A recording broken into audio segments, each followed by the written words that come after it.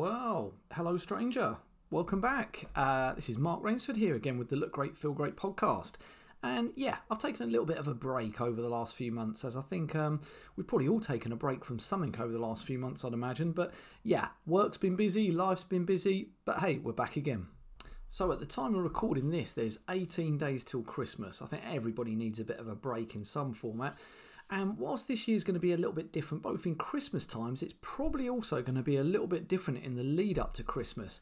There's not, I was going to say there's none, but there might be a lot less of the socials, the work socials, the going out with friends and things like that, which quite often are pretty nice in December, but certainly lead to an expansion of the waistline. Having said that though, let's get on with some tips and some ideas, especially one main thing that we can implement throughout December to maybe give ourselves a little bit more of a calorie buffer for over that actual Christmas period when pretty much all of us are going to be consuming more calories than we really need, and seeing if we can come out the other side with not too much damage on that front. So let's cover three main things, probably three main things that all of us can implement a fair bit to help this out.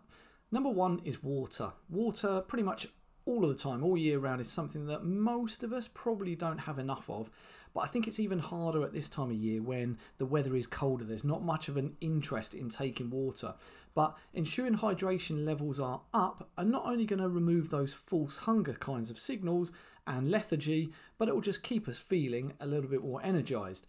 So if it is a case of putting some sugar-free squash into water to get it down, that is even better. If it's a case of fruit teas, green teas, that's fine. Even if your tipple is whatever, Diet Cokes, sugar-free colas, things like that, it's not the end of the world if you're drinking those. But obviously, be careful. We don't want litres and litres of the stuff.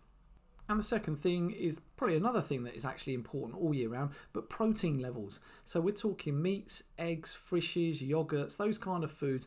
Protein basically takes longer to digest in the body through the digestive system. So for that reason, it will keep us feeling fuller for longer, which is what we want when most of the, let's face it, Christmas foods tend to be very high in sugar or very high in carbs. But also, alongside the digestion levels, it actually helps to balance out our blood sugar levels. When we ingest carbohydrates, sugars, we get this like roller coaster, immediate boost in blood sugar levels, which gives us that energy high.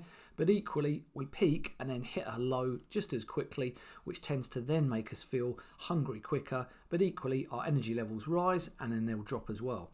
So try and incorporate protein at as many meals as possible, and ideally first thing in the morning. So whether this is going to be eggs on toast, omelettes, scrambled eggs and smoked salmon, those kind of options. Eggs are great first thing in the morning because of the high protein levels, and even a little bit more caloric, but you can go with things like avocado and feta on mashed rye.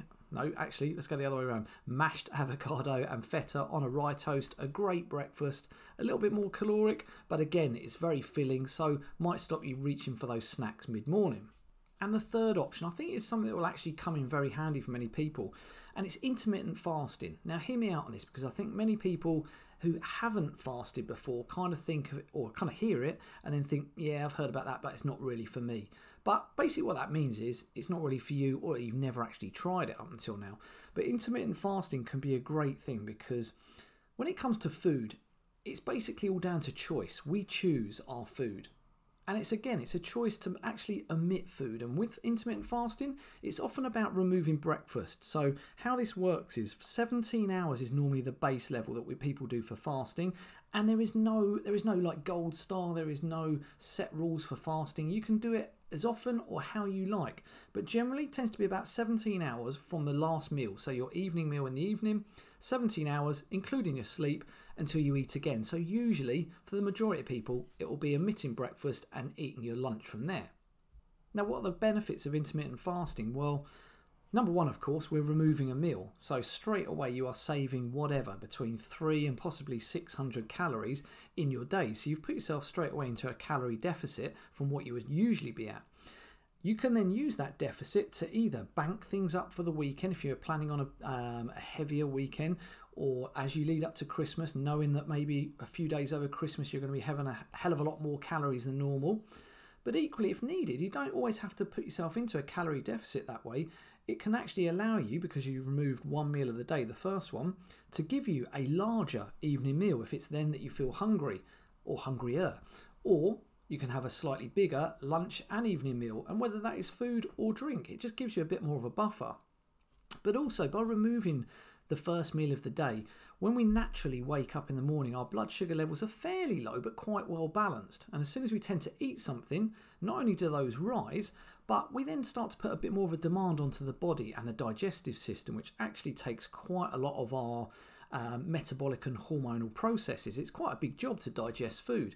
And so by not having to do that, our body can then function, and both from a hormonal perspective and a physical one and a physiological, I guess, it can start to focus on other things.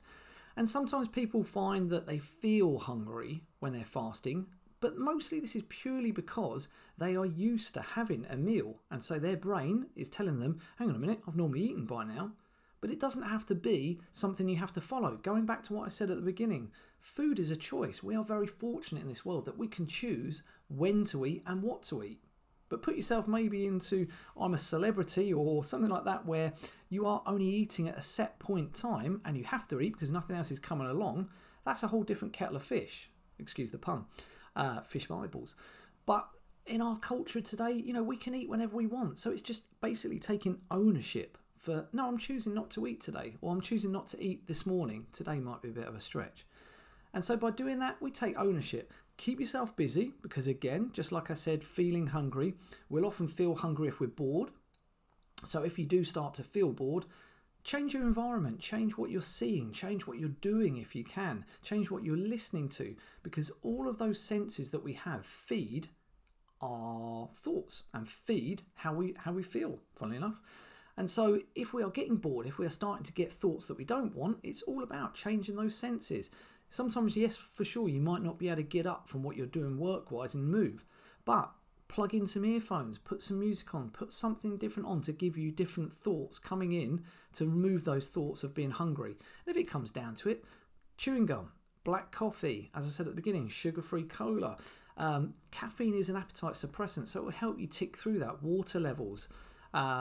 Sugar-free jelly, those kind of things that are 0 calories, because whilst truly something like that isn't fasting because you are putting something into your digestive system, end of the day we're looking to bank some calories for over the holiday period so that we don't go into excess and come out the other side thinking, oh god, I've really got to get rid of this waistline.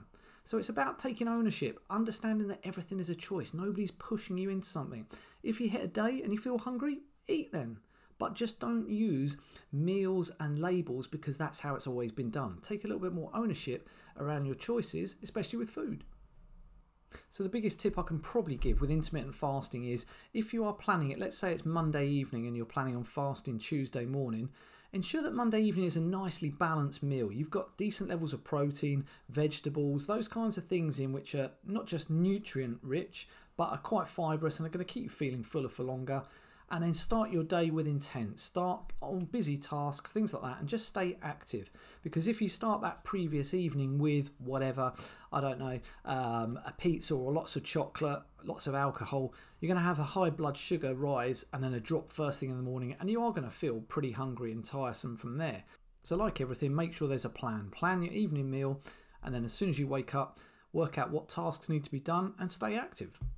And here's the thing to remember, whilst I said that choices, food is all about choices, food is also energy. And so if you're not being very active, if you are purely have got a desk-based job, there is not as much need for energy coming in. And whilst it can be hard because we've been used to a routine of breakfast, lunch, evening meal, maybe snacks in between or whatever's on the side, it's about understanding that it is about an energy in versus energy out balance. So whether that is a case of reducing portions or omitting a meal through intermittent fasting, eat for your day, eat for your energy requirements, and you'll find that both your mental focus and your body focus will appreciate it a bit more.